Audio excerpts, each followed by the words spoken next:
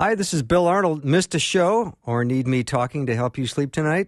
I have several solutions to that situation. Here are the podcasts from the show. You are the best for listening and supporting Faith Radio.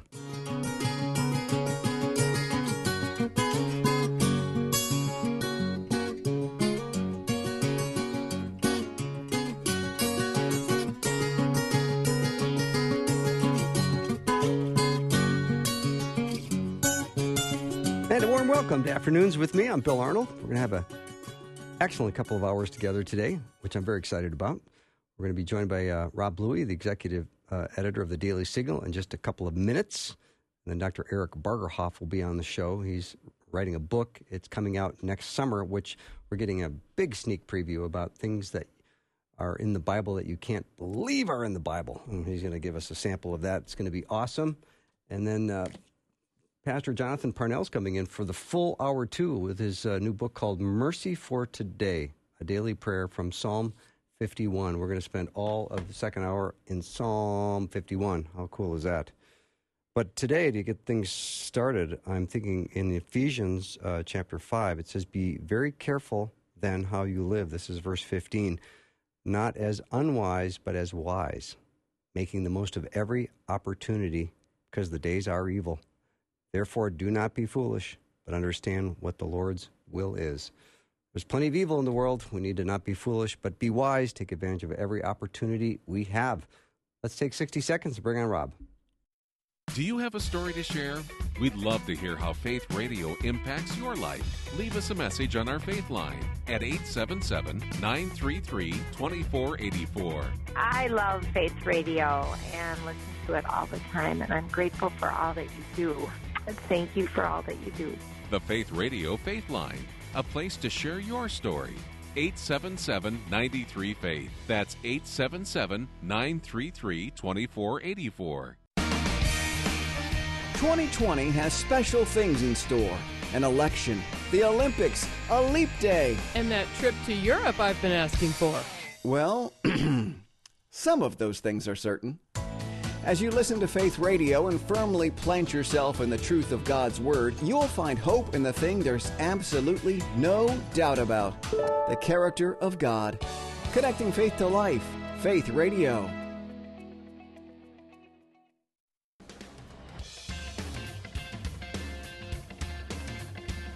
All right, welcome to the show. It's Tuesday, and I love talking to Rob Bluey, the executive editor of the Daily Signal. Always head over to dailysignal.com. Rob, welcome to the show, and welcome to 2020 here at Faith Radio. It's great to be back, Bill. Happy New Year. Thank you so much. Let's get started talking about, the blizzard that's going on in Washington, D.C. Yes, literally and figuratively. Yes. We do have our first snowfall of 2020 hitting us here in Washington today. It's quite exciting. The federal government actually closed down at 1 p.m., and you have people heading home as we speak. So, we shall see. Washington tends to shut down in situations like this, but there is so much activity that I suspect that Congress and the White House will still be humming because we have obviously a couple of major issues. The two I words, impeachment and Iran, on a lot of people's minds. Yeah. Now, I'm just curious, because I'm a true Minnesotan, how many inches of snow causing the government shutdown? I'm just curious. Well, there were 0 inches of snow when they shut down the government. It only started snowing probably within the last half an hour. All right. But in Washington, what they are trying to do, I think, is get everybody home and off the roads before the snow starts. Bill, I can tell you, as an upstate New Yorker, I definitely understand the sentiments coming from a Minnesotan. This morning at 9:00, I got a notice from the kids' school saying that they were shutting down early and they were giving us the advance warning. I don't think I would have ever had that situation in upstate New York. Not in 100 years. That is the difference. Yeah, absolutely. All right, let's talk about the assassination of General Soleimani, and he has been in power, kind of in a head role for 21 years. Not a good guy, is he? No, not at all. Responsible for the deaths of over 600 Americans. Not only has he had a military role as a general, but also a political role. So, he was a large figure within the country. It's why I think you see such a large turnout there in Iran, treating him as a martyr now. And yes, there is a lot of debate in Washington. The Democrats seem to be moving forward with a resolution which it's going to be relatively, I think, ineffectual because it'll be a partisan effort. I probably end up passing on a party line vote in the U.S. House, and I doubt you see much or any movement in the Senate. But it's an effort to condemn and criticize President Trump for taking this action. Bill, I think, though, the president, as we've heard from Secretary Pompeo today and Secretary Esper, they've come out with their justifications for why they carried out this strike on the general, and it seems justified to those who understand the rules of engagement. And yes, there may be some people in Congress who are offended that they didn't know any earlier, but is that a reason to necessarily put restrictions on the White House at a time when the American embassy is under attack? I certainly don't think so. Yeah, they certainly have information that we don't have, us U.S. taxpayer, general public types. I mean, I know there was a time when bin Laden could have been taken out, but President Clinton decided not to do it. Well, you're absolutely correct. I mean, and there were previous opportunities in the case of this particular individual as well, Soleimani. But Bush and Obama administrations decided not to do it. Now, look, let's face it. This was a pretty brazen move on Soleimani's part to be right there in Baghdad days after the U.S. Embassy came under attack. You have to remember the U.S. Embassy is located within the Green Zone, which we talked a lot about the Green Zone during the height of the Iraq War when it was being constructed, and this massive U.S. Embassy and the security around it. The fact that these individuals were able to penetrate the Green Zone and be right there and physically present in front of the embassy is quite startling because that's not supposed to happen. Clearly, somebody let the guard down, and there are some people, I think, who clearly want the United States out of Iraq who would do such a thing. And so there's a lot at stake on a global level because obviously Iran has been a subject of much debate going back to the Obama administration when they put in place the nuclear agreement. President Trump undid that and felt that it was not wise U.S. policy to be engaging with Iran that way. And here we are now, facing a military situation. I think nobody really wants this to escalate.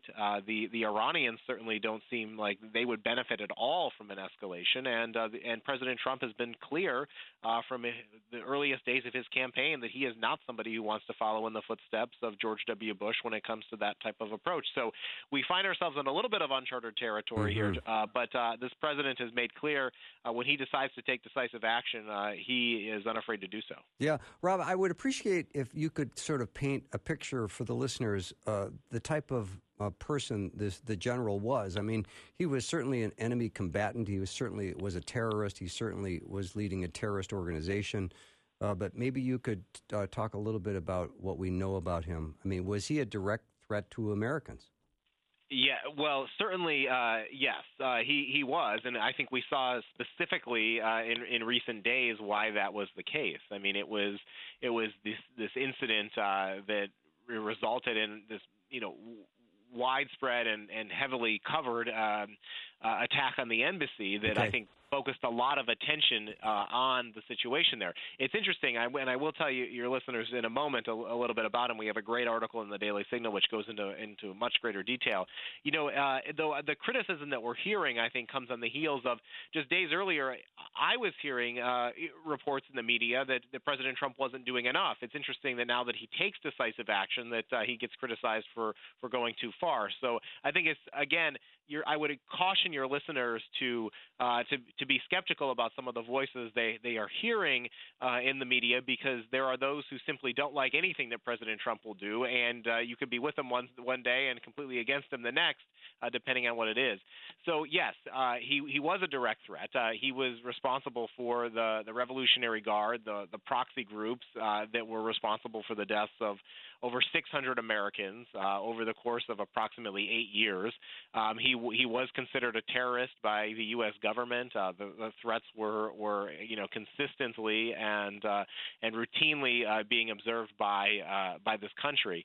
The fact that he was in Iraq deploying IEDs and those types of weapons that would target our military and other Iraqi civilians, I think shows that he certainly was a threat today, and it was within the president's right and prerogative to take him out.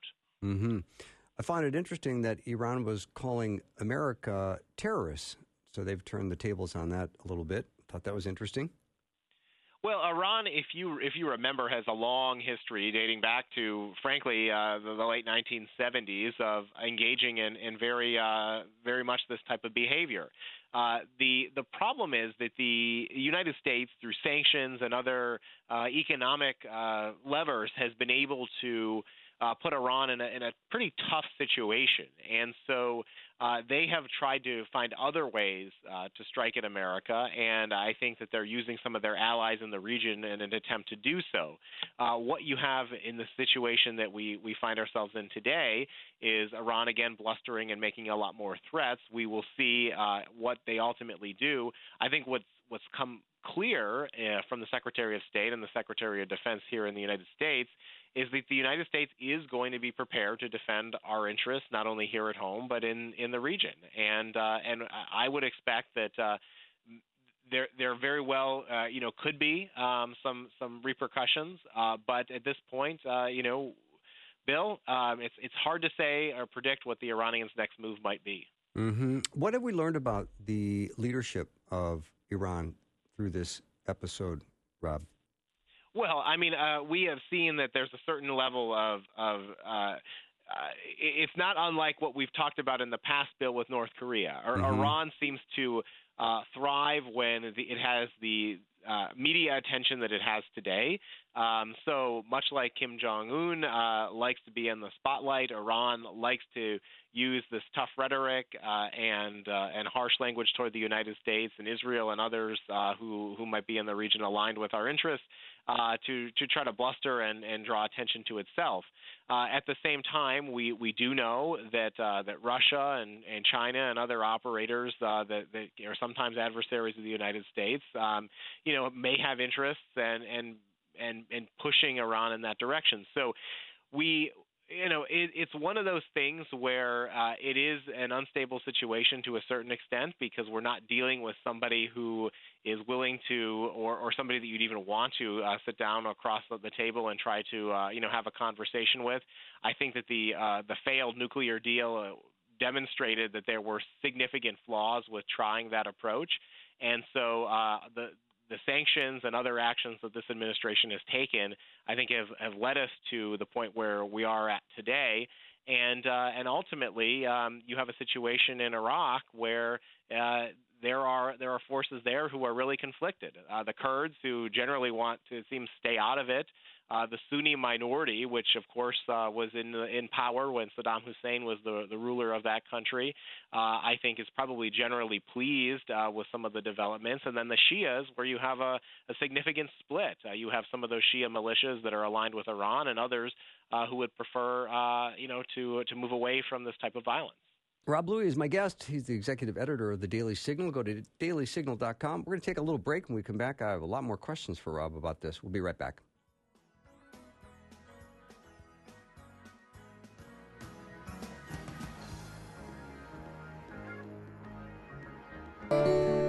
Welcome back to the show. Awfully glad to have Rob Bluey as my guest. You know him as the executive editor over at the Daily Signal. Go to dailysignal.com.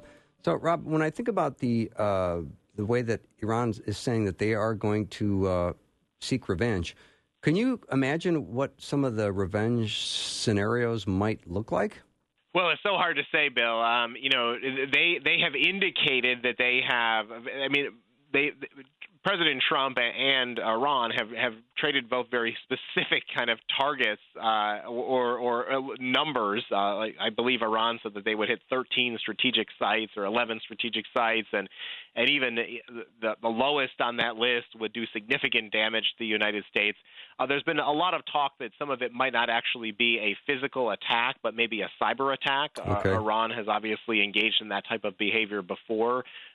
So whether that is attacking U.S. interests or the U.S. government in some way, that could be one of the things that they attempt to do. Obviously, there are U.S. military forces all over the world, so it doesn't necessarily mean that it would be a strike on the homeland here in America, but it could be at other facilities, whether it's in the Middle East or other parts of the world. So I think everybody needs to be on their guard. We need to be aware that we do live in a time of heightened tension. But as the president said just a short time ago, the action that the United States took hopefully will lead to a more safe and secure world, because Soleimani certainly was somebody who had a reign of terror and had future plans to take action against our country and others who believe in a free and democratic society. Mm-hmm. Your colleague Fred Lucas has been quite busy over at the Daily Signal. He's been writing some great stuff. Question I have, and it refers to an article he wrote about the president's obligation to notify Congress of this military strike. Well, it is interesting because there are some critics, and this is, I think, what's driving some of the legislative action by Speaker Pelosi this week. They are frustrated that President Trump is not engaging. This isn't the first time that they've voiced this type of criticism. At the same time, Trump, has just gone through an impeachment, which he was very critical of because he did not feel it was a fair process. He did not have the ability to necessarily engage at the same level that previous presidents who faced a similar fate were able to do so in terms of defending himself. And so at the same time, I do think it's important to keep members of Congress, particularly those who are in relevant committees, who have oversight and jurisdiction over these issues, well informed.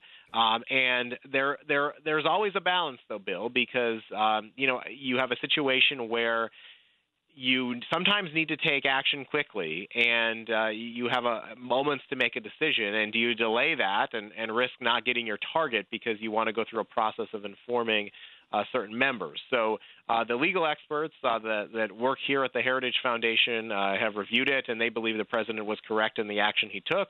And as a matter of follow-up, this president, of course, has offered briefings to members of Congress, and he's also interestingly said that let his tweets serve as notification that future attempts to attack the United States will be met with a response. So I'm not sure, as one of the people quoted in Fred's article said, that the founders ever envisioned a system where Twitter wouldn't necessarily serve as that notification, but this is the day we live in. Yeah.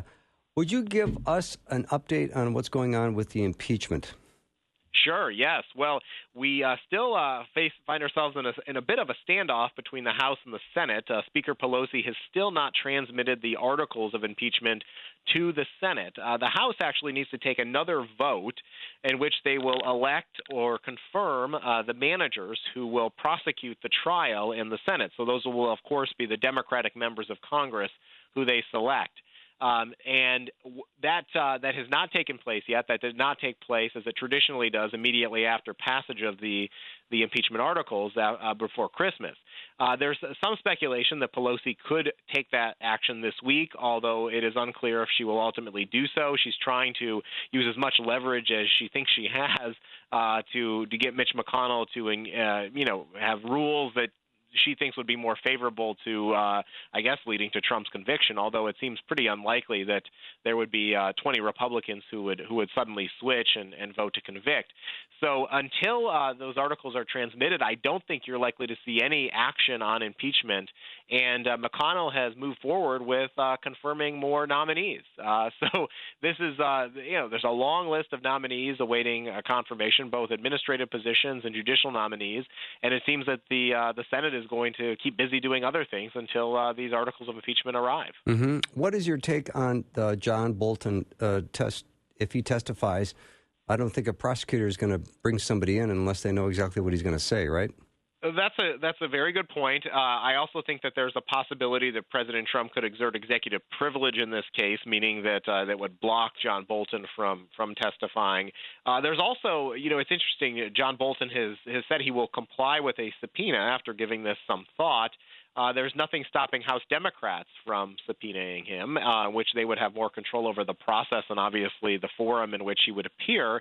It doesn't seem like they're too eager to do that either, which I think goes to the heart of your question. If you don't know what he's going to say, how do you know he's going to necessarily say something that would be advantageous for one side or the other? It seems to be a bit of a wild card at this point, but if the rules that were adopted for President Clinton's impeachment trial are adopted for President Trump's, basically what it would mean is that you would need 51 votes in order to do something like that. And I'm not quite sure at this point you have 51 Republican senators who might necessarily approve of Bolton's appearance as a witness. Mm-hmm. I also want to let our listeners know over at dailysignal.com, there's a great interview that Rob had with Secretary Robert Wilkie. I'd love for you to talk about that a little bit, just to tease the listeners.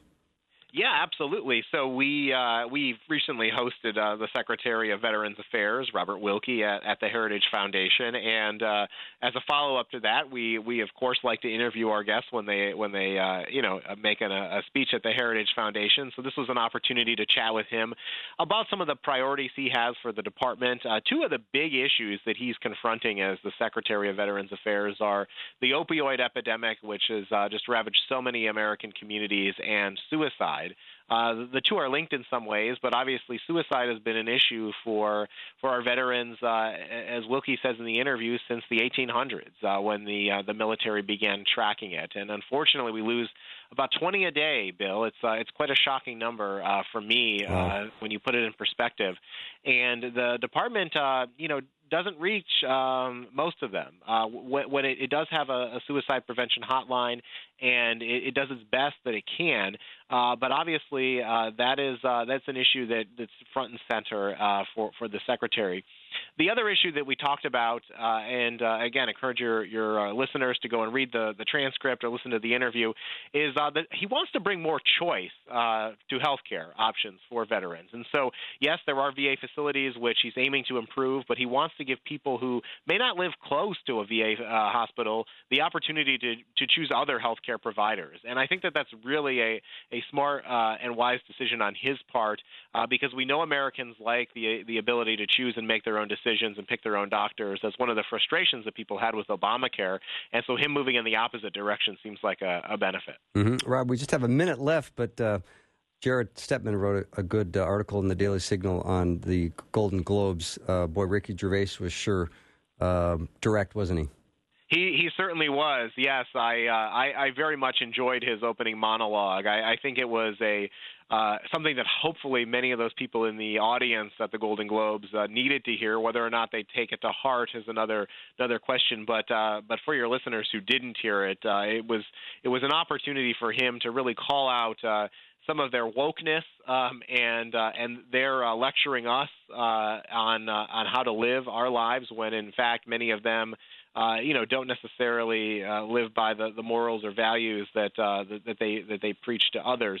And so having Ricky Gervais put that so front and center for the American people, I think, was a helpful reminder that sometimes Hollywood, for all the glitz and glamour, doesn't necessarily reflect the true America. It's the people who are those hardworking Minnesotans and upstate New Yorkers and Virginians and others who really drive this country forward. Yeah, I don't think, Rob, you and I are necessarily celebrating the tone that Ricky used all the time, because it was rude and crude and some bad language, but some of the points he made were just 100% spot on, weren't they? You are absolutely correct. Yes, no, there is, and if you watch the NBC version on YouTube, they fortunately do censor it for the bad language, the words. Right. But yes, some of the other points I think needed to be said, and it was encouraging to have somebody say them to that audience. Yeah, Rob, thanks so much for doing the show. Always great to talk to you, and have a great rest of the week. Thank you. It's great to be back. You bet. Rob Bluey.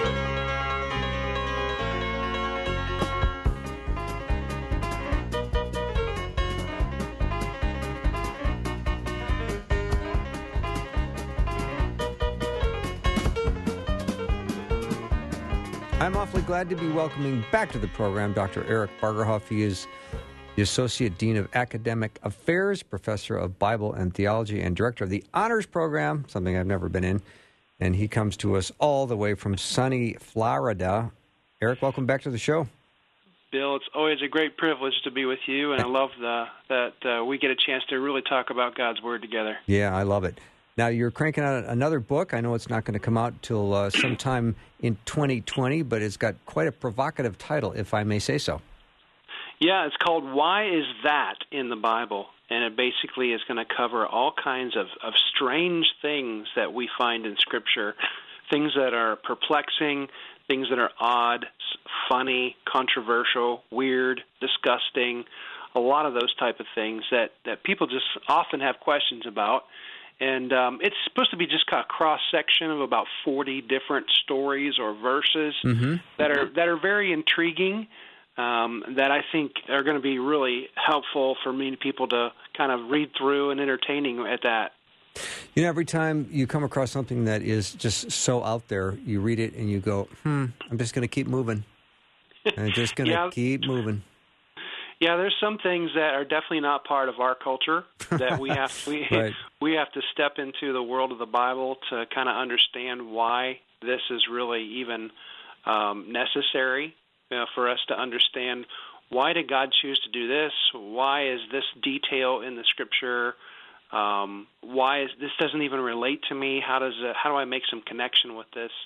So the kind of stories I want to be talking about are things like the Nephilim, Balaam and his talking donkey, and Herod being eaten by worms in Acts 12. Of course, we've got Ananias and Sapphira and Solomon's polygamy.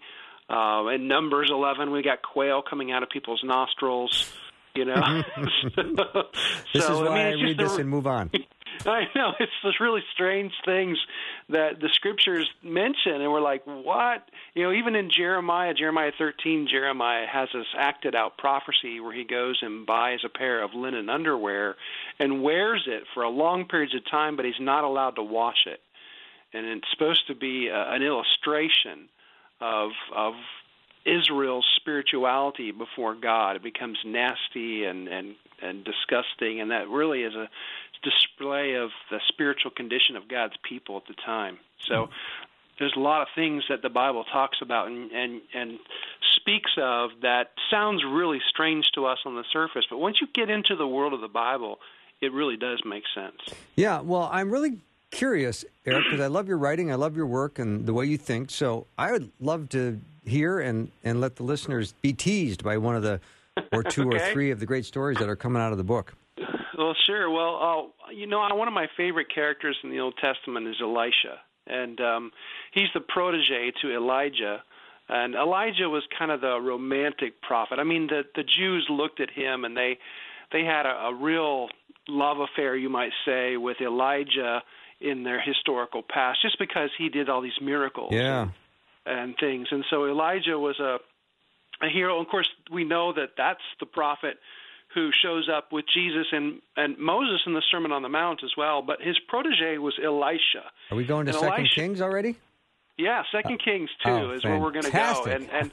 And Elisha is the protege of Elijah, and he gets a double portion of his power because he saw him as he went up as he saw Elijah go up to heaven, and of course he receives the cloak, he tests the cloak, he strikes the brook, the Jordan, and he crosses over that, and he's got this amazing anointing by God to continue on with the prophetic ministry, and so in one of these stories with Elijah, we have an immediate first test of his power, and actually what I would call an immediate first threat too. And there's this wonderful story that sends panic through any parent who hears it, and it's from Elisha, 2 Kings 2, where Elisha is going up to Bethel, and as he's walking along the path, it says in chapter 2, verses 23 or 24, that some small boys came out of the city and jeered at Elisha, saying, "Go up, Baldy,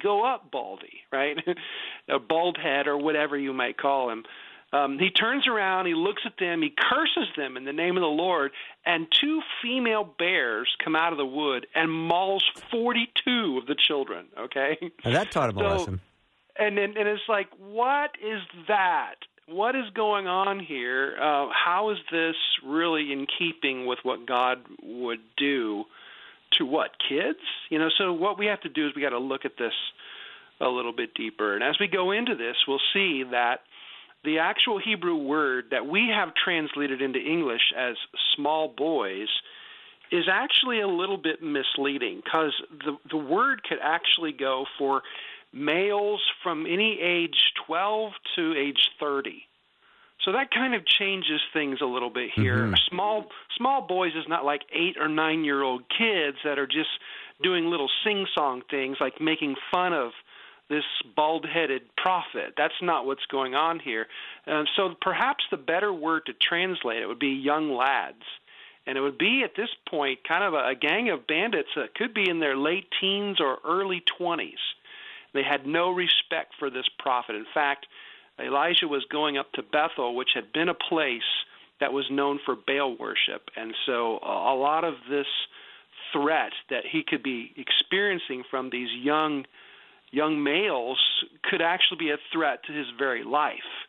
So his safety is really an issue here. And the idea of go up bald head is not necessarily go up to Bethel, but go up to heaven just like your previous predecessor Elijah did. So they basically are shouting these words of contempt that he should be disappearing, just like Elijah did. So it really changes the whole environment here. They wanted nothing to do with this prophet of Israel or the God that he represented.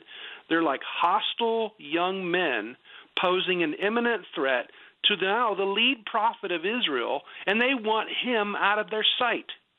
And that kind of changes how we view the whole situation, because Elisha sees it, he sees a threat, he knows the threat, he calls down the curse, and then God's instant judgment comes. Now notice in the text it doesn't say that Elisha called the she-bears to come out and maul the kids. He just simply called a curse, and God was the one that brought forth the she-bears that came out and mauled the 42 of these guys. So that whole context and background is very important to get insight into what's really going on in this text. So, Eric, it doesn't really change the way we understand this. It helps us understand it correctly for the first time.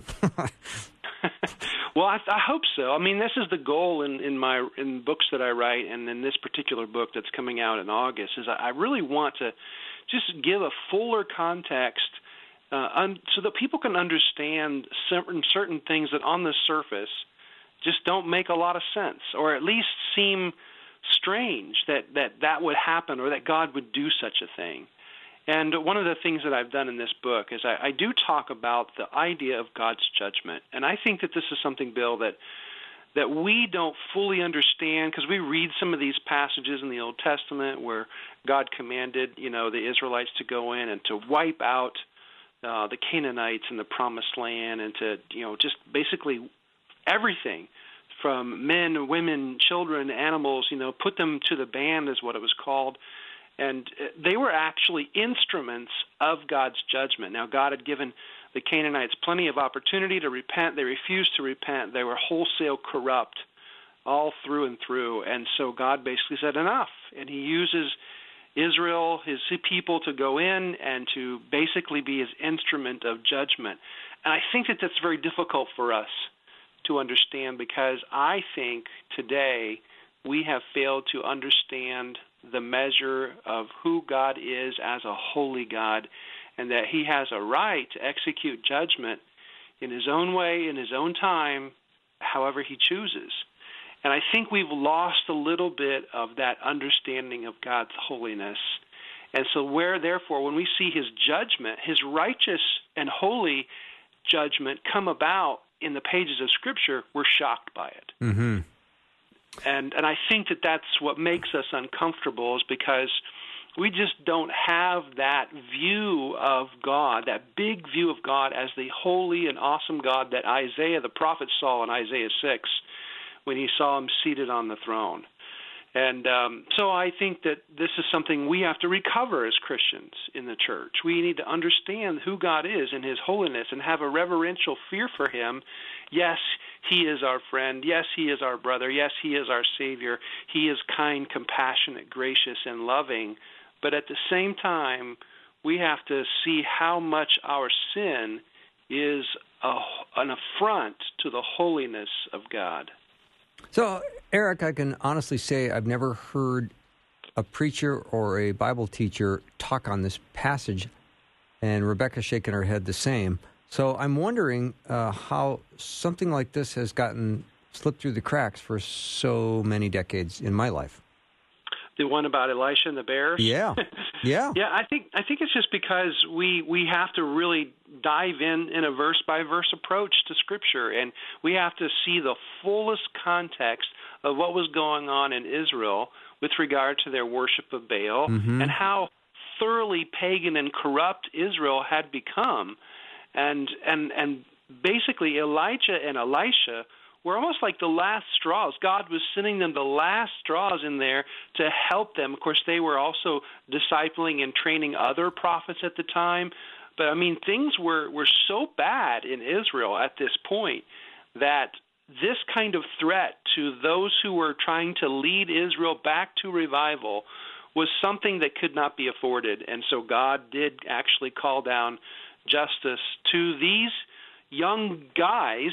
And, of course, it says small boys in your text, in your Scripture.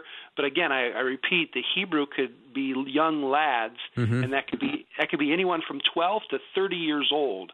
And so we see these as a threat. This is like a small a group or a gang of guys who are very hostile to one of the most important people in Israel's revival history, Elisha. And so God was going to protect his people. That's one of the lessons we get out of this, is that God has a way of protecting his people. He knows and he sees what we don't always see, and he'll find a way to protect us. Which is going to lead me into another story. If you want to take a break, I don't know, but if you want to jump on to another story, I'm happy to. I do want to take a break in about a minute, but I wish there would have been in the text, in verse 24, when it says, he turned around, looked at them, and called down a curse on them in the name of the Lord. I would have loved if I would have been able to then see what the words were that he used, what the curse sounded like. Yeah. That would have been interesting. Yeah. And we don't have that. That's not recorded for us. But, again, the curse is not specific.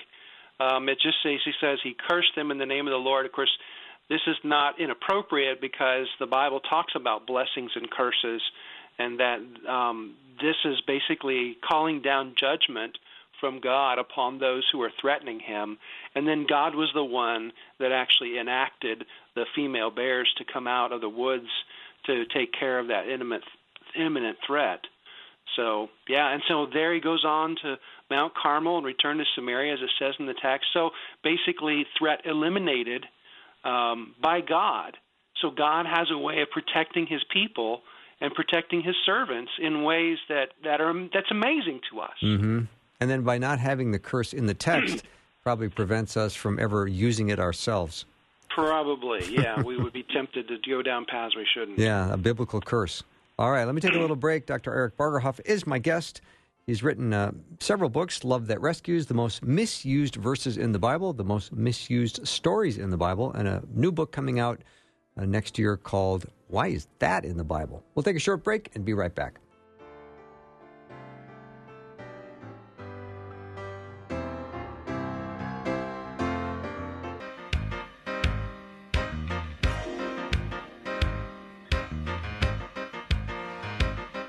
Welcome back to the show. I'm so glad to be speaking to my friend, Dr. Eric Bargerhoff.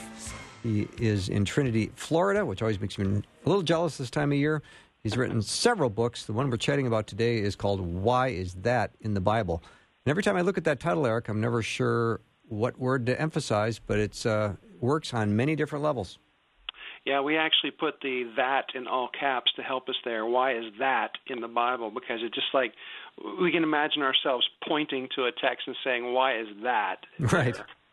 So, but before we went to a break, we were talking about Elisha, the life of Elisha, and how he was threatened by a group of bandits, or a youth group, so to speak, of a hostile youth group that was after him because they were worshipers of Baal, and of course he represents God, Yahweh, the God of Israel, and they were threatening him, and he calls down a curse on them. And we talked a little bit about how God has a way of protecting his people in ways that marvel us. And there's another story of Elisha that's to that very point, and it's later in chapter 6.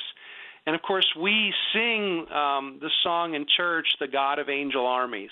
And I don't know if your church sings that, but we've sang that song. I think Chris Tomlin may have sang that or whatever. You'll hear it on the radio. But we talk about the God of Angel Armies. Well, this is really one of the best stories, in my opinion, of the Old Testament, where Elisha is really helping the people of Israel in the war that they're ongoingly have with the nations around them.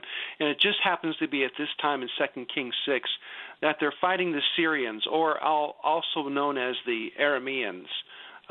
So the Arameans had a habit of sending raiding parties into Israel, just kind of like almost like terrorists, actually.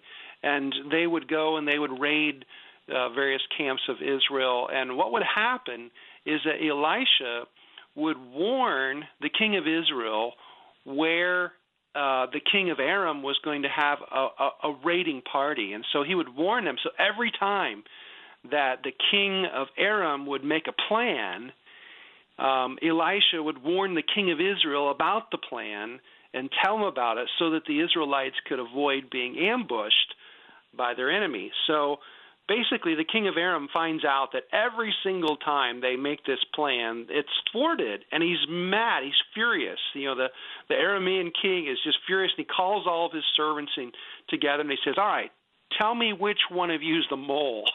Who is leaking our plans to the king of Israel? Yes. And who signed on the FISA warrant? Yeah, she's like, what? Who's the leak? Who's the mole among us? Who's the traitor who's telling the king of Israel what's going on? And of course, one of his servants says, no one is, God. No one is, my lord. He says, it's Elisha the prophet in Israel. He tells the king of Israel words that you speak even in your own bedroom. That ought to shake you up and scare you a little bit right there. But so basically, I mean, what's going on is that Elisha is getting the word from God about what the enemy king is planning, and he's delivering prophetically this word from God to the king of Israel so they can avoid being ransacked and ambushed. And so the king of Aram is fuming, like he thinks he's got this traitor in his own camp, but actually it's the Elisha prophet. And so what he decides to do is even more hilarious to me. So the king says in verse 13, go and see where he is so I can send men to capture him. And so they say, well, Elisha is in Dothan, and that's not in Alabama.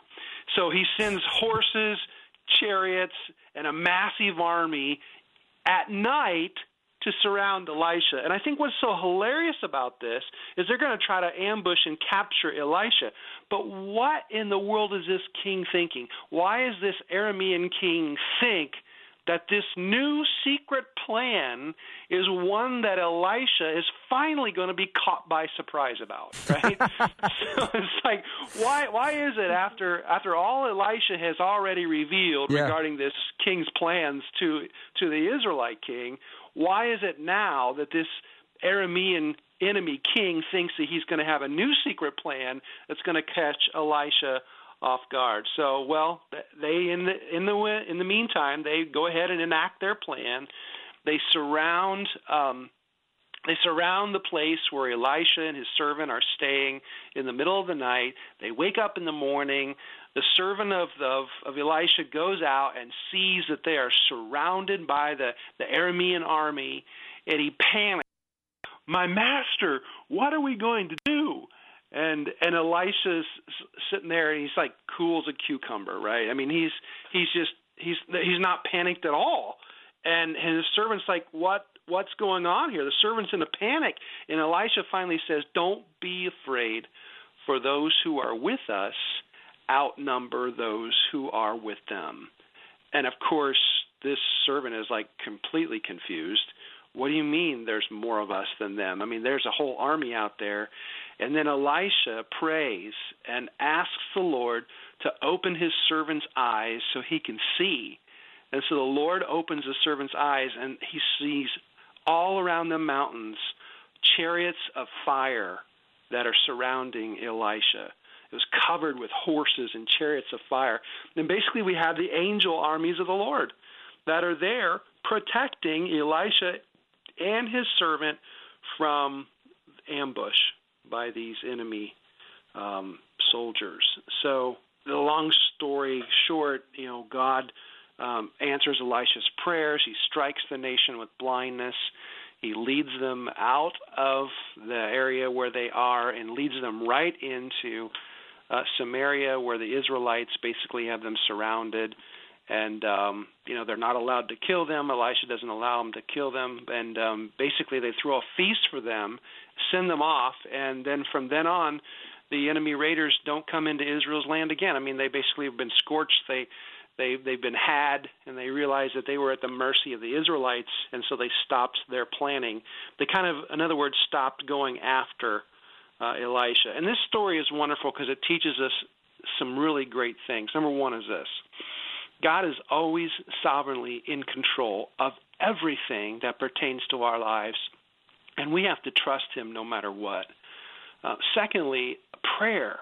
Prayer is the thing that Elisha did that enabled the servant of Elisha to see things from God's perspective. And I think prayer is the thing that we need to make sure we are committed to as believers so that we can get a better view of God's perspective about the situations that we find ourselves in. Because it opens our eyes to see where God is at work, and so that we can see more of the spiritual side of things. C.S. Lewis said, prayer doesn't change God, prayer changes me.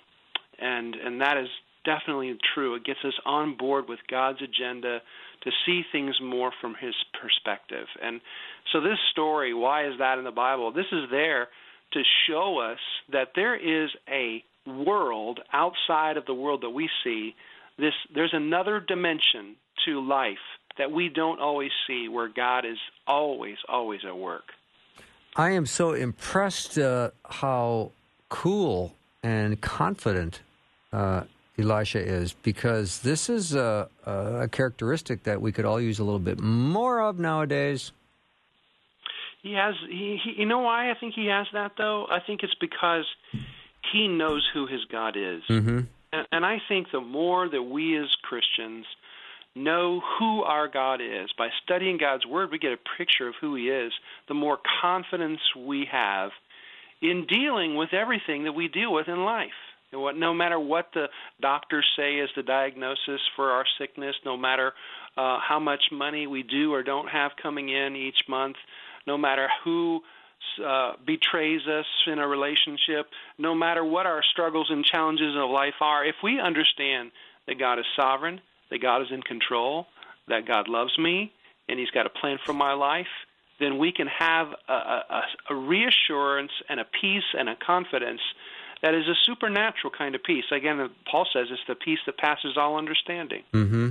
And what I love about you and your teaching and this book that's coming out next year is just hearing you talk about it. I feel like I've learned so much more than if I just would have picked it up and read it myself. But again, I'm just reminded how powerful teaching is and what a great teacher you are. Well, thank you, Brother Bill. It's just an honor. I just read and study, and I enjoy it, and I learn from others.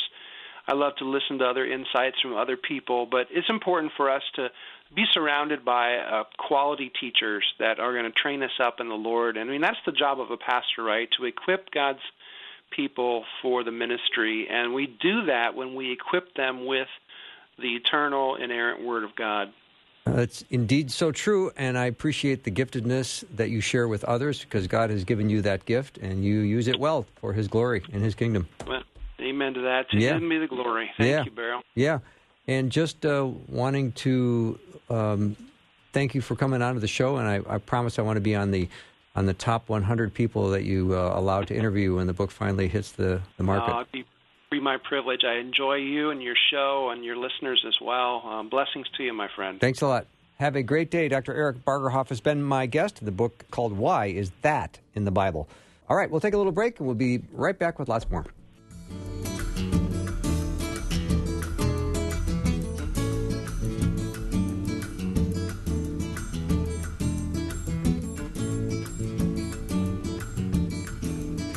Thanks for listening. Programming like this is made available through your support. Information available at myfaithradio.com.